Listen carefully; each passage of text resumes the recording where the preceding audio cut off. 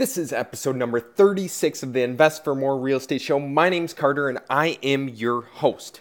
And in today's episode, we are going to be discussing how to do zero dollar down seller financed deals.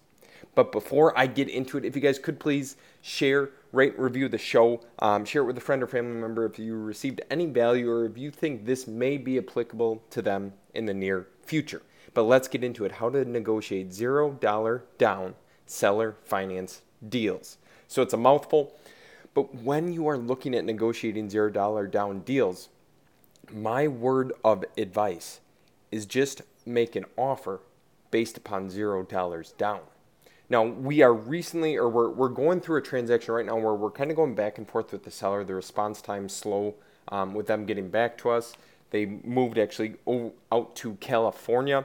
We're in Wisconsin, so there's a time change, but so on and so forth. So what I would recommend you do is we provide them our multiple different offer options, which I've discussed in a previous podcast, and they're like, Carter, we want to go with the most expensive option.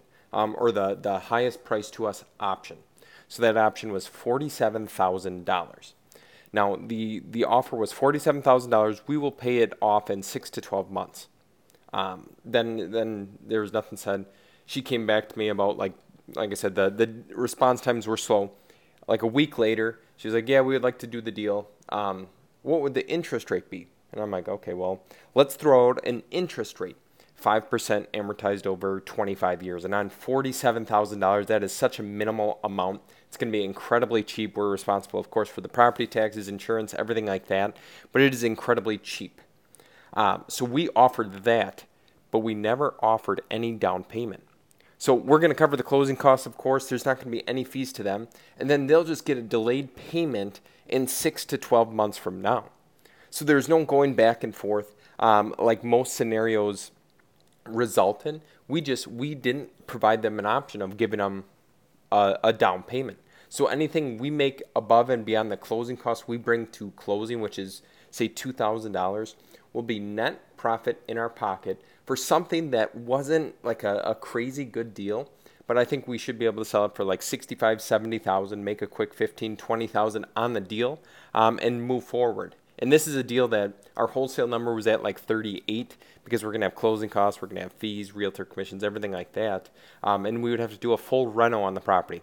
This time we're just cleaning it up. We're relisting it on the market to hope and get a higher dollar amount. We will see how it turns out once we get it under contract. But that is my quick tip for negotiating $0 down deals is just don't bring it up. And if they bring it up, like, okay, is there going to be a down payment? Because they know, unfortunately, our numbers don't work with that. And like it's as simple as that. Be straightforward, be honest with them, but just do not give them the option. Act with confidence, and they will not question you. So I hope you guys got value from the show. If you want to connect with me online, go to southfoxvalley.com or anywhere on social media at Carter Crowley. I'm most active on Instagram at Carter Crowley _, and I wish you guys the ultimate success.